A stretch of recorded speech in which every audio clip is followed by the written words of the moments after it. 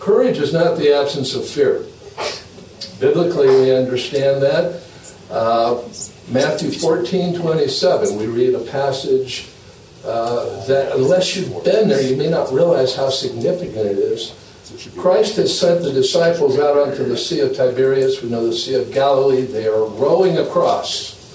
He has gone up onto a mountain, most likely Mount Arbel, and he is way up high praying, and of course he is seeing and he's knowing what happens. With a level of speed that boggles the mind in and of itself was almost miraculous, he transports himself from the top of the mountain down onto the water and begins walking to the disciples. And of course they are struck with terror, as the word tells us. And he looks at them and he says, "Take courage. I am. Stop being afraid."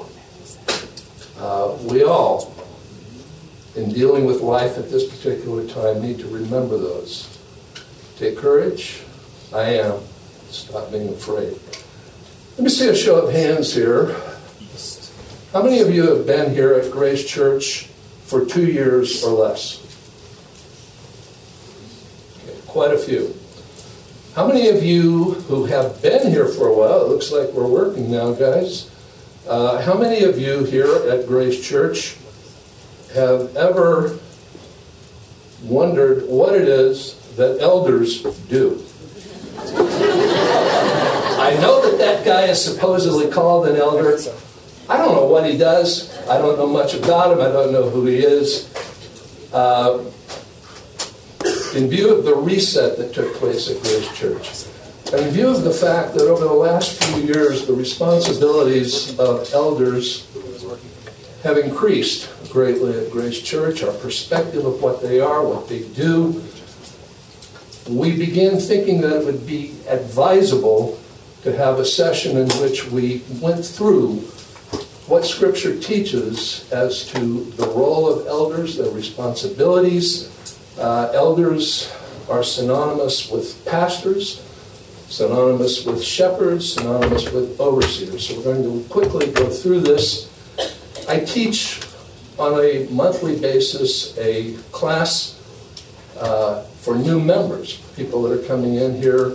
I'm going to use some material that I first used a number of years ago when I was in high school.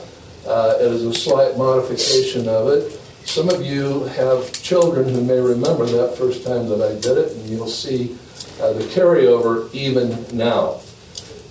But we want to talk in terms of the role and responsibility of elders, if nothing more.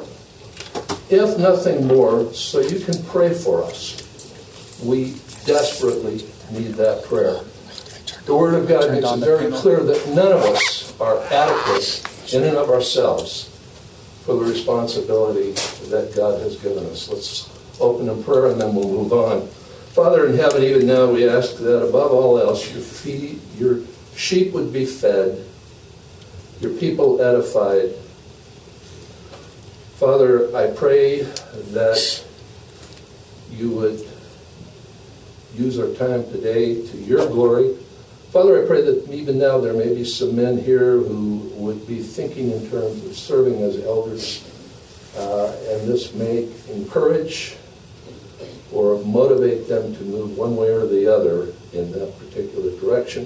Father, above all else, we thank you for the privilege of serving as under shepherds and serving as you build your church. May we never lose sight of the fact that it is your church. Amen. All right, we're going to go through some material. Time permitting, as we move on, we may end up with a brief period of questions and answers. I've already asked Tom to be able to join me for that. Let me make 2 questions, 2 comments with regards to that if we get there. First of all, we reject the right not to answer a question that is not really a question. You know, one of those that starts off with, I think that, isn't it true that, so forth and so on. The other thing, we will not be going into questions that address the condition or situation of any current serving or former elder. out of an interest and desire to protect individual people. Okay, so let's get started.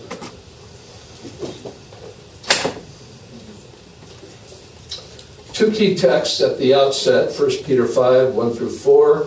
I will read these first two, then as we move on, I may encourage you to read from the screens in front of you as we go through this. Therefore, I exhort the elders, and the word used there is presbyteros, among you as your fellow elder and witness of the sufferings of Christ, and a partaker also of the glory that is to be revealed, shepherd. Base word there is poimano, the flock of God among you, exercising oversight. Base word there is episkopeo, not under compulsion, but voluntarily according to the will of God, not for sordid gain, but with eagerness, not lording it over those allotted to your charge, but proving to be examples to the flock, and when the chief shepherd appears, you will receive the unfading crown of glory.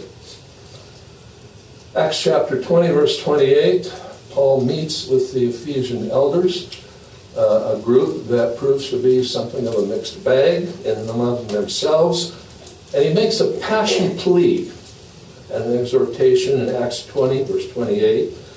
Be on guard for yourselves and for all the flock among which the Holy Spirit has made you overseers, episkopos, to shepherd, poimano, again, that same word, the church of God, which he purchased with his own blood. Parenthetically, never look at this passage and forget that the New Testament overwhelmingly asserts the deity of Christ.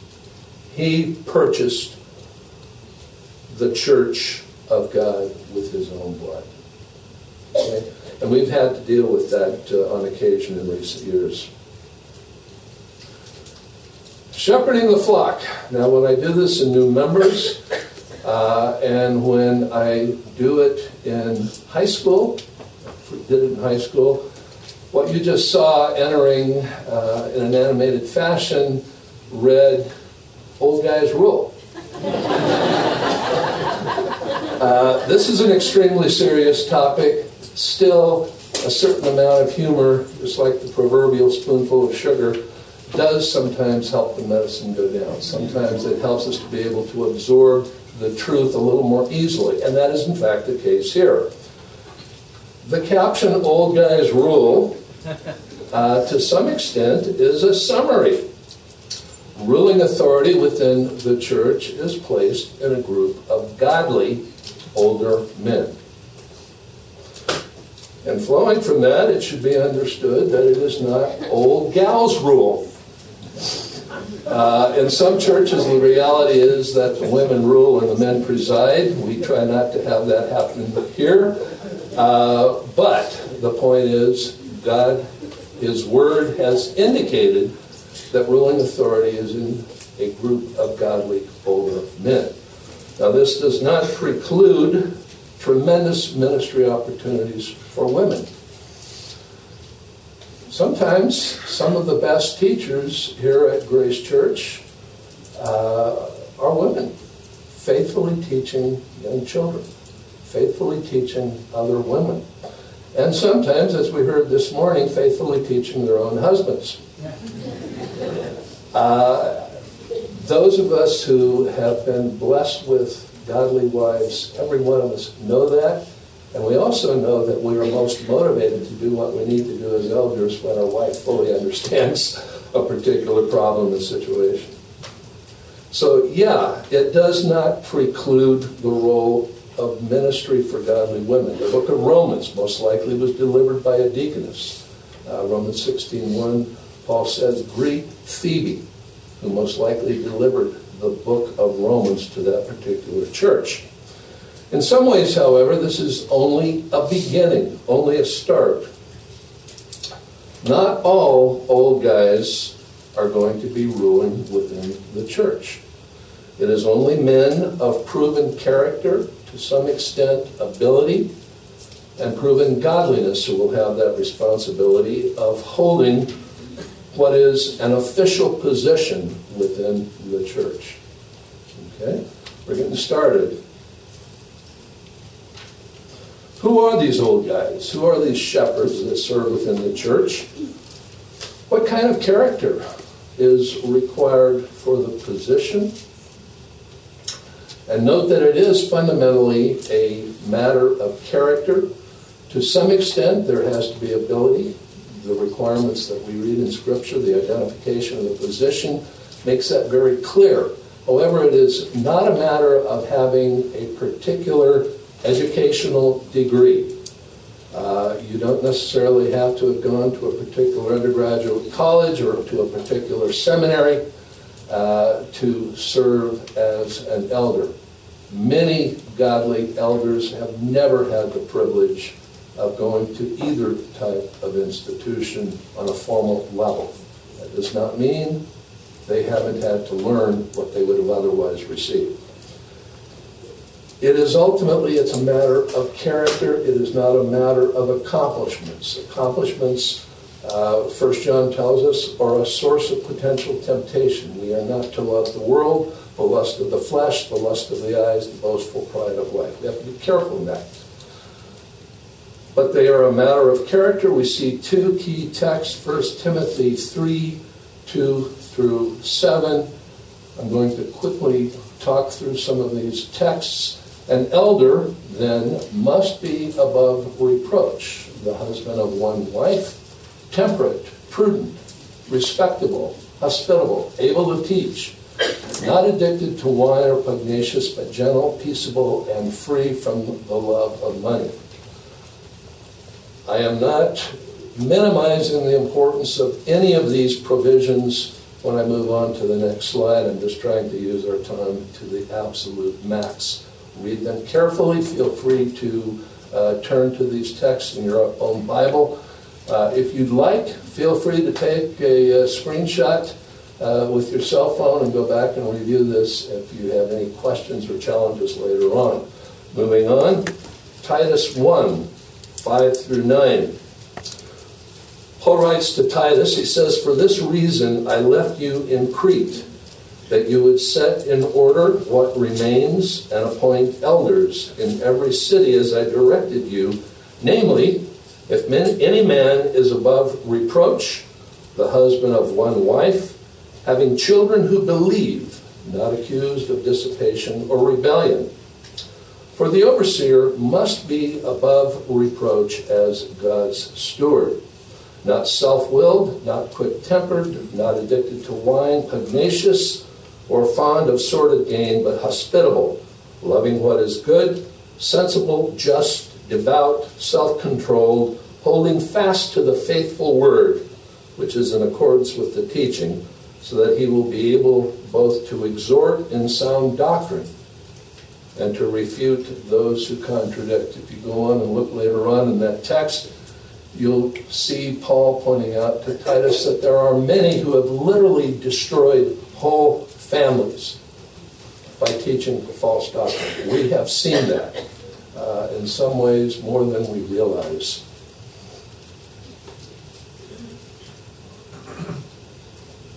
Key concept. The shepherd, the elder, the pastor, the overseer must be above reproach. It is mentioned 3 times in these 2 passages. The elder must be above reproach. In what sense? What does that mean? What is that talking about? Wuest's expanded word studies of the Greek New Testament points out that there are 2 different words here. Titus 1:6 refers to, it uses the term anakkletos. And it points out that the elder must be above reproach. He's above reproach. He must be above reproach as a steward. He is a fiduciary in charge of God's people, God's progeny, new converts. His proclamation, 1 Corinthians 4, verse 1, refers to it as the mysteries of God. He is a fiduciary over God's property. And finally, and most significantly, he is charged with the responsibility of being a fiduciary, a trustee over God's prestige. People, proclamation, progeny, prestige, and property. We could, of course, spend a long time doing that as a whole separate sermon, but that's beyond the scope for right now. One thing that needs to be very clear is this is not a matter of perception. I'm going to ask a question that could get me in a certain amount of trouble. Do I have any Downton Abbey fans here? Be honest. Okay. All right. Todd Dray, right? Yes. Todd's father, Rick, was one of the founders of Grace to You. Todd, you know who Countess Violet is? Yes. You want to flesh that out? Lord Grantham mother. Right. She is the Dowager Empress of this family of British nobility. Why is that significant? At one point during one of the earlier episodes, she makes a great line. And the actress playing the role is Maggie Smith, so you can put this in her great British accent. The truth is neither here nor there. It's the look of the thing that matters. Great TV. Great comedy. Terrible theology. If an individual is above reproach, it's not a matter of perception. It is a matter of objective truth. As a former judge, I love the translation that Weiss gives to the term used in 1 Timothy 3:2, and epilambano. It is one against whom it is impossible to bring any charge of wrongdoing, such as could withstand impartial examination. Put another way, is there enough evidence there that would warrant the individual being called to stand trial? It is a matter of hard, objective evidence as to whether an individual is not above reproach. That same requirement also imposes a great deal of need to be careful before we recognize as an individual as a potential elder. Does this mean that an elder does not sin? Absolutely not. Okay, the scripture makes very clear that all men struggle with the problem of sin. All regenerate, born-again believers need to be consistently dealing with that in their own lives. Now, truth be told, there are some sins that will disqualify an individual from serving as an elder. Adultery, and some others that we can talk about more at another time. But every elder will need to be dealing with the issue of sin in his own life. John Calvin makes the quote, he says, "It would be better for the preacher to fall and break his neck on the way into the pulpit than to not be the first to follow God."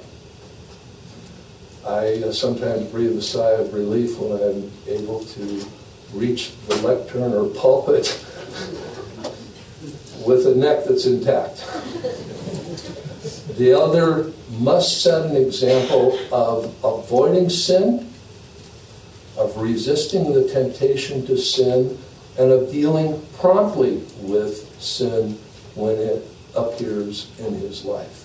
Failure to set that example is a major problem within the church. So the elder must be above reproach. Now, when can a man serve as an elder? When his life is above reproach. We've just been talking about that. When he is no longer a new believer. Putting in a new believer into the role of an elder is not a service to him.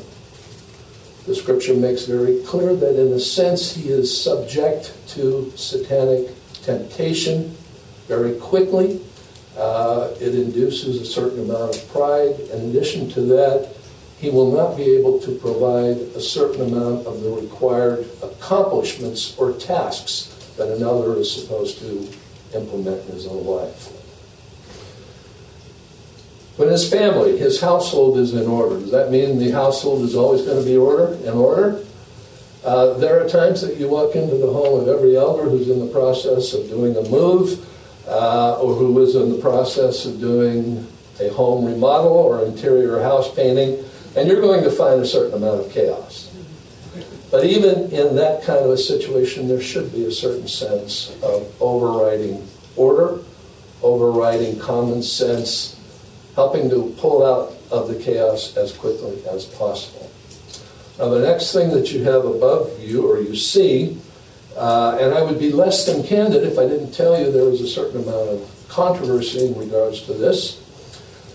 The NASB says, when his children believe. The NASB, the ESV, and I believe also the Douay Bible, interestingly enough, both make the comment that the children believe. The LSB, the King James Version, and the New King James Version list the literal quote. Literally, the term there is, they are faithful, whose children are faithful. Who have faithful children. Faithful to what? Faithful to what? To the parents. Dr. MacArthur, in the commentary that he has done on this particular passage, if you have the MacArthur Study Bible, you look to the notes on this particular passage, that's Titus 1. It says they are faithful to the doctrines their parents taught. Put another way, they believe. Again, there is a certain amount of rethinking that may be going on in this, and I would, as I say, be less than candid if I did not point that out to you. I'm inclined to favor the perspective shared by Dr. MacArthur. Nonetheless, I do not want this to be divisive ever within the church. Okay? Sometimes, and this is not a punishment, but sometimes men will step down off of the Board of Elders, hopefully temporarily, and spend some time working with their children, praying with their children, praying for their children when the children are not acting in a manner consistent with the father serving as an elder. This is not a punishment. It is, in fact, and it should be understood as being freed up to spend time focusing on family problems, focusing on the spiritual needs of those children. I will not mention, but some of our most loved elders have done this at particular times. When he is otherwise qualified, again, we look closely at all of the qualifications that are spelled out both in those two passages and elsewhere within the Scripture. Now, why is this important? We are called to know the elders. We are called to submit to the elders. And we are called to recognize or appoint elders. How many of you, let me see a show of hands, have ever attended a public portion of an elders meeting here at Grace Church? Okay, there needs to be more. At least once in your time here at Grace Church. And I would rather see once a year. Take the time to come in for the public portion of the elders meeting. We're having one this Thursday evening. It starts at 7 o'clock. We would love to find that we need to relocate it to a position or to a room that has more room for people who are there. We want to know our people, and the people need to know the elders. 1 Thessalonians 5, 12 through 13 says we need to know who the elders are so that we can appreciate them, we can regard them. We're called to submit to them, Hebrews 13, 17. This is very difficult. and we'll spend a little more time in this passage. This is very difficult for those in the democratically oriented North American church. We struggle with that. We're called to recognize or appoint elders. Make very clear, let me make it very clear, be clear in your own mind, your own understanding, we never make an individual an elder. I would not be so naive as to say that people who shouldn't be elders try to be elders for whatever reason. We do not make people elders. We mentor people who might be good candidates. We help bring them, we help train them, help them understand what it is that if God ordains they are getting into. We do not make people elders. The word that is used in Titus 1:5 is a word that is used elsewhere in Scripture in terms of recognizing qualities, recognizing faithfulness, and based on that recognition, we recognize the individual to serve in that particular position. Biblically, and here at Grace Community Church, elders are not to be invited on to the Board of Elders. It's not a popularity contest. And sometimes some of our seminarians come from churches where this is in fact, where that is in fact the case, and they struggle with understanding how to interact with lay elders here. It is not an election. It is not an elected position. Elders here at Grace Community Church can be recommended by people from within the congregation. Our bylaws allow for people in the congregation to nominate. If you know someone who you think would be a great elder, feel free to nominate the person. It will be carefully reviewed and evaluated by the elders, and we will move forward after screening to recognize that individual as such, if that is where the Spirit of God has led. The shepherd, the elder, prior to serving in that capacity, will undergo substantial testing. There will be close scrutiny of his life, his family, his reputations, and his relationships. That is a process that can take, in some cases, months and be very painful to go through that. Charles Spurgeon has a great quote. He says, God rarely uses a man significantly without first wounding him severely. It applies in this case. For several years now, all of our elders, both vocational, the guys that are good for something as opposed to the guys that are good for nothing, those of us that are lay elders, all go through the same testing. They go through a scrutiny of life. Then they will sit down and they will have an extensive question time. They are grilled on biblical knowledge. I've sat in on a number of these. They are examined on their knowledge of church history. They are examined on their ability to apply biblical principles in practical theology. This will take 3 hours. We try to test to approve. That does not always happen. Hopefully it will in all of the people that get that far and go forward. You would like to think that any problems would have surfaced before we get to that point. It is not intended to be a time of biblical trivial pursuit. It is not a time of testing on what would otherwise be referred to as minutia. It is a time where we are looking to whether there is the functional capability. By way of analogy, you probably can have a very long, successful career as a driver with a California driver's license and not be able to explain the minutia of either an electric automobile engine or an internal combustion gasoline engine. Okay? We're not going to ask you comparable questions that we go to that level, we are going to be focusing on, are you going to be able to meet the responsibilities of serving as an elder?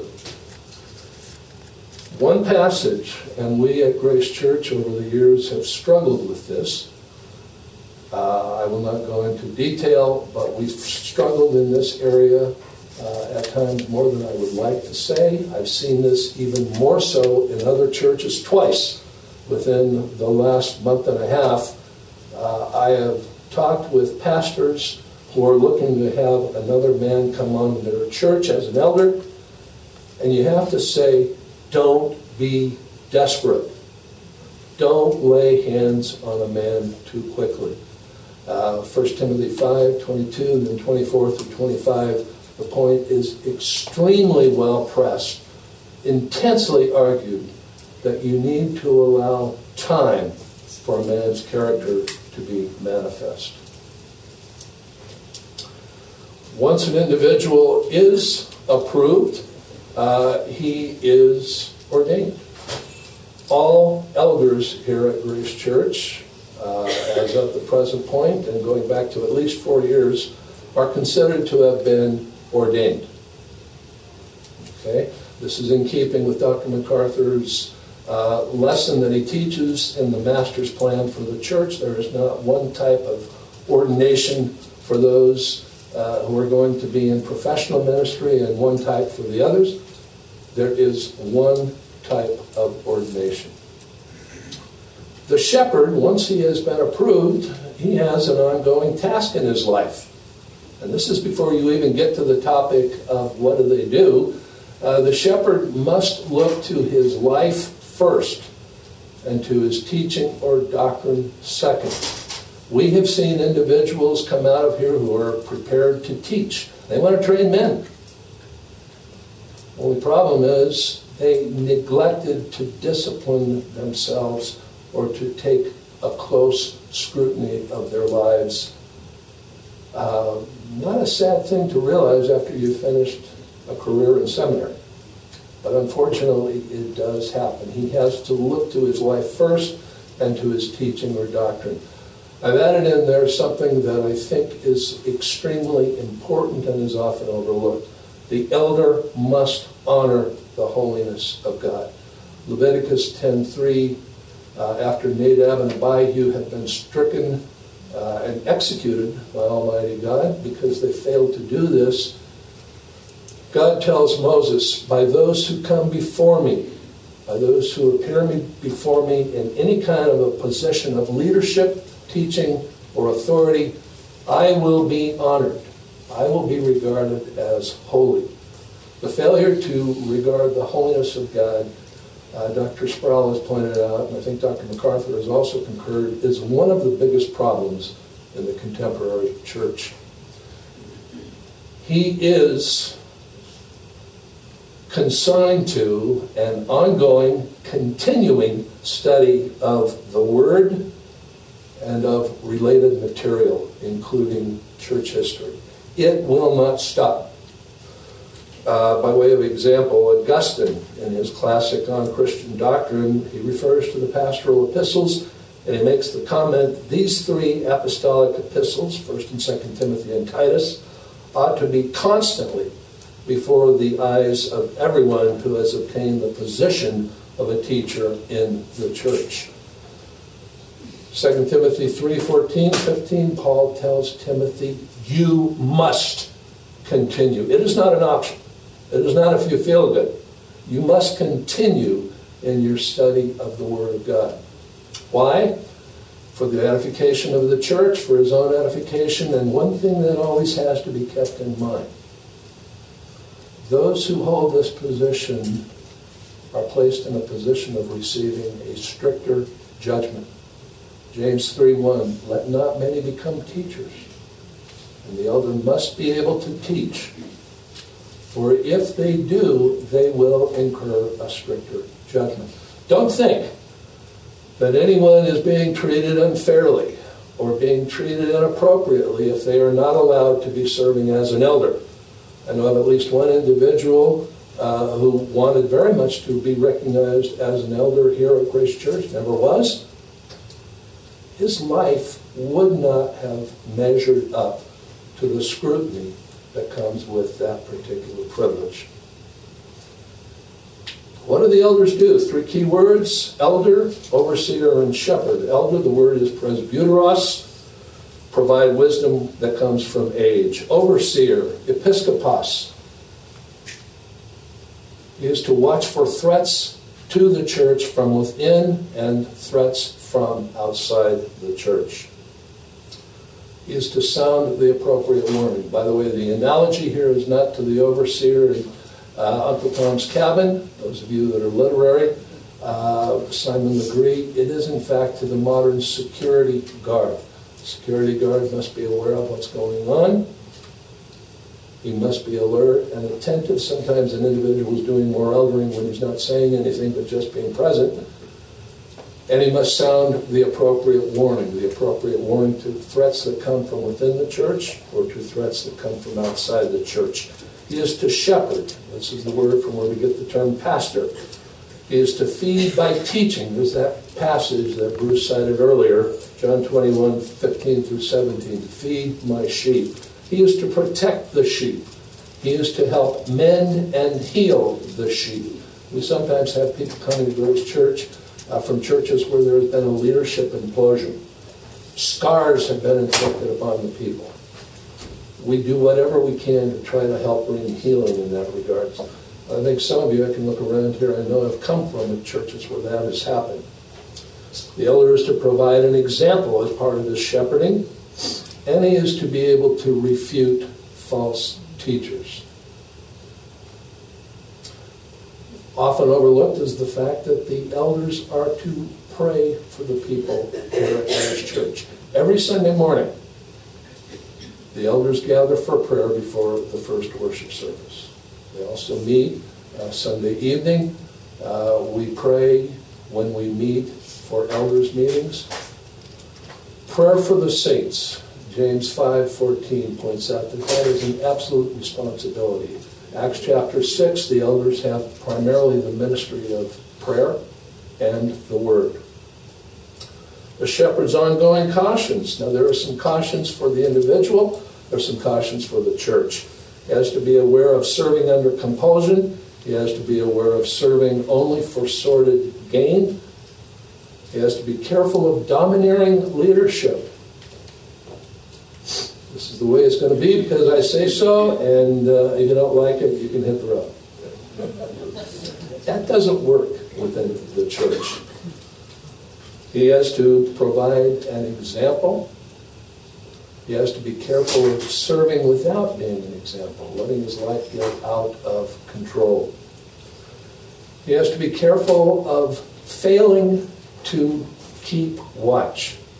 He also has to be careful to avoid not giving a warning when a warning needs to be given. Now, it's a deliberate double negative. You get the point. If he knows there's a problem, he has to give a response. He has to give an oral warning. Scripture indicates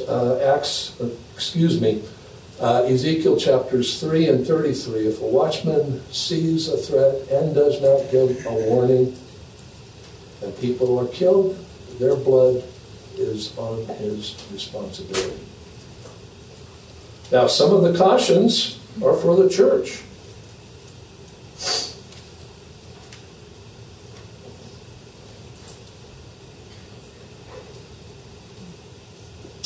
The self-centered shepherd.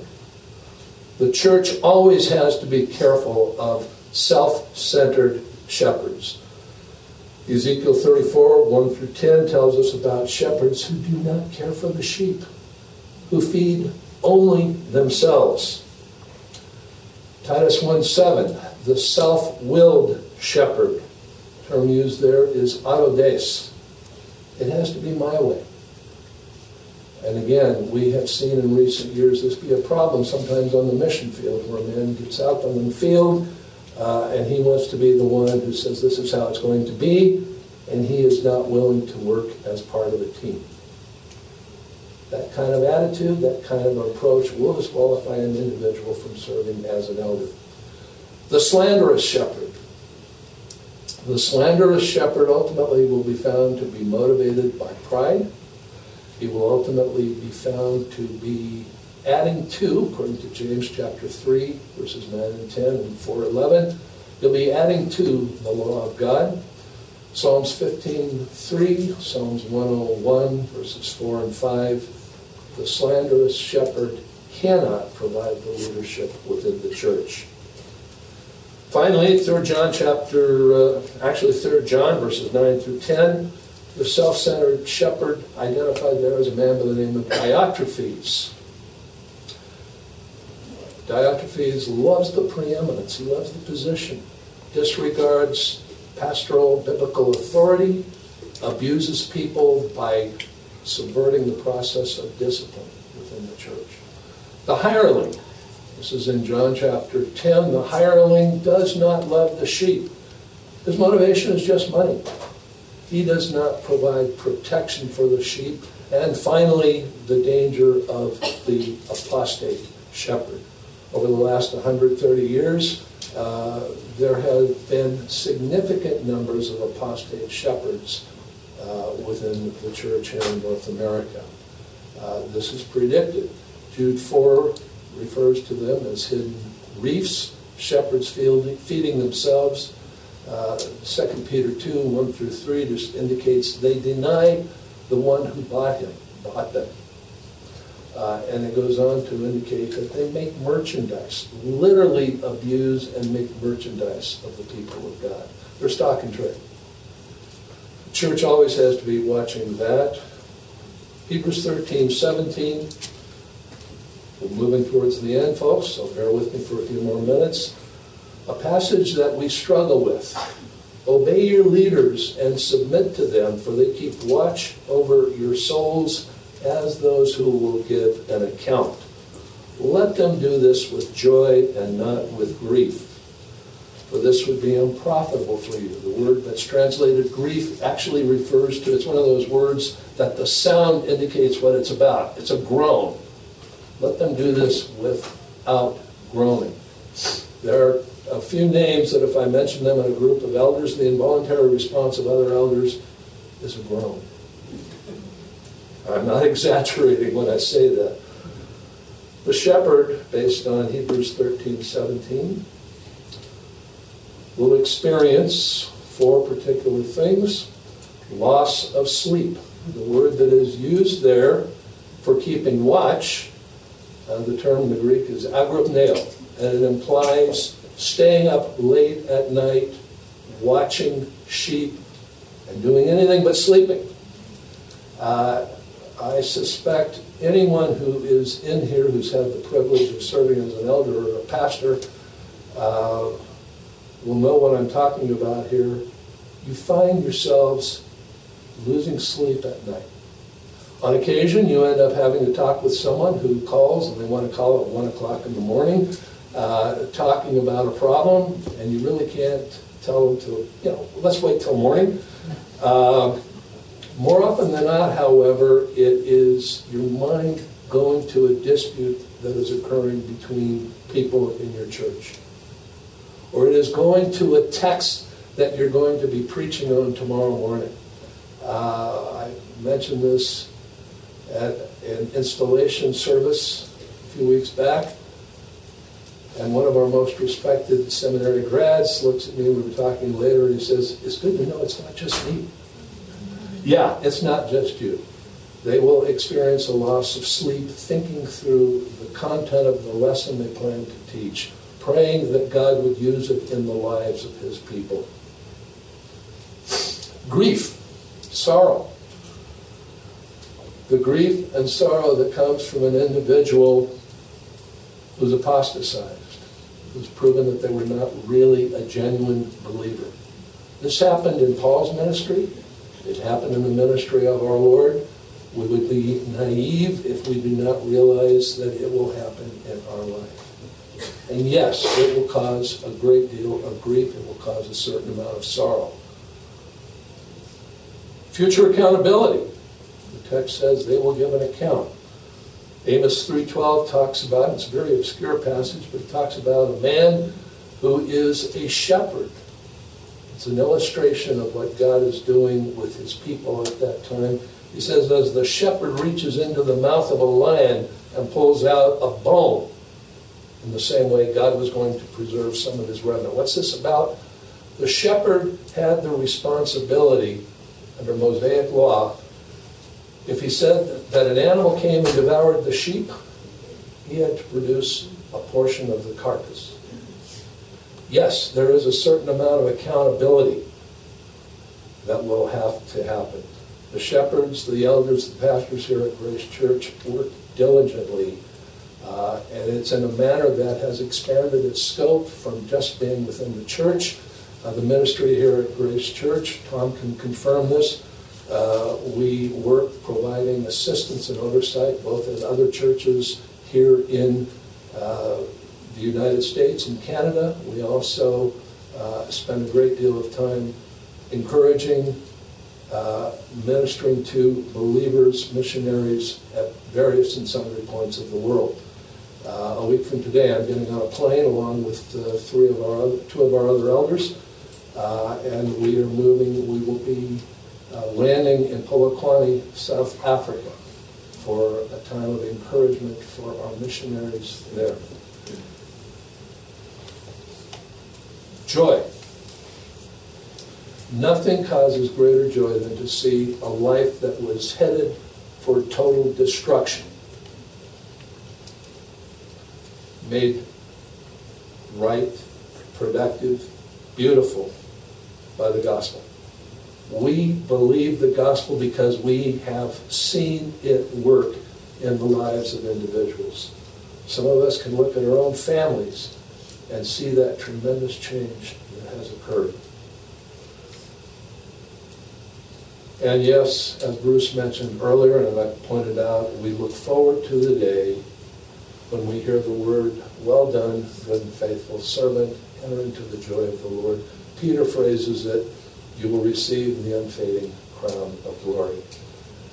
I would like to have taken the time to take some questions. I'm going to pass on that. However, in view of the fact that it is 10:35, we need to adjourn. Let's prepare our hearts, our minds to take the Lord's Supper. Let's close in prayer. Father, we thank you for your word. We thank you that you build your church. We thank you for the fact that you have given clear indication as to what that is to look like, as to how we are to conduct ourselves. Lord, for those of us who have the privilege or have had the privilege or who will have the privilege of serving in that capacity, we pray that you will provide strength, wisdom, and courage. Father, I pray for Bruce and Amy, that you will allow their remaining time here to be valuable before their return to Ukraine. Father, guide us all as we move on.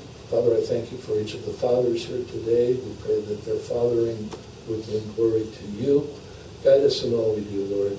We commit this time to you, and we thank you for what you've done and will do. Amen.